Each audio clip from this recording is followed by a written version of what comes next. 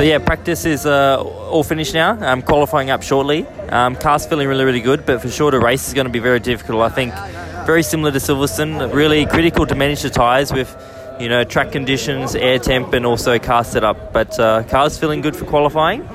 We've been very quick in practice, being P1 and P2 twice. So ready to go for qualifying, and we'll see what we can do.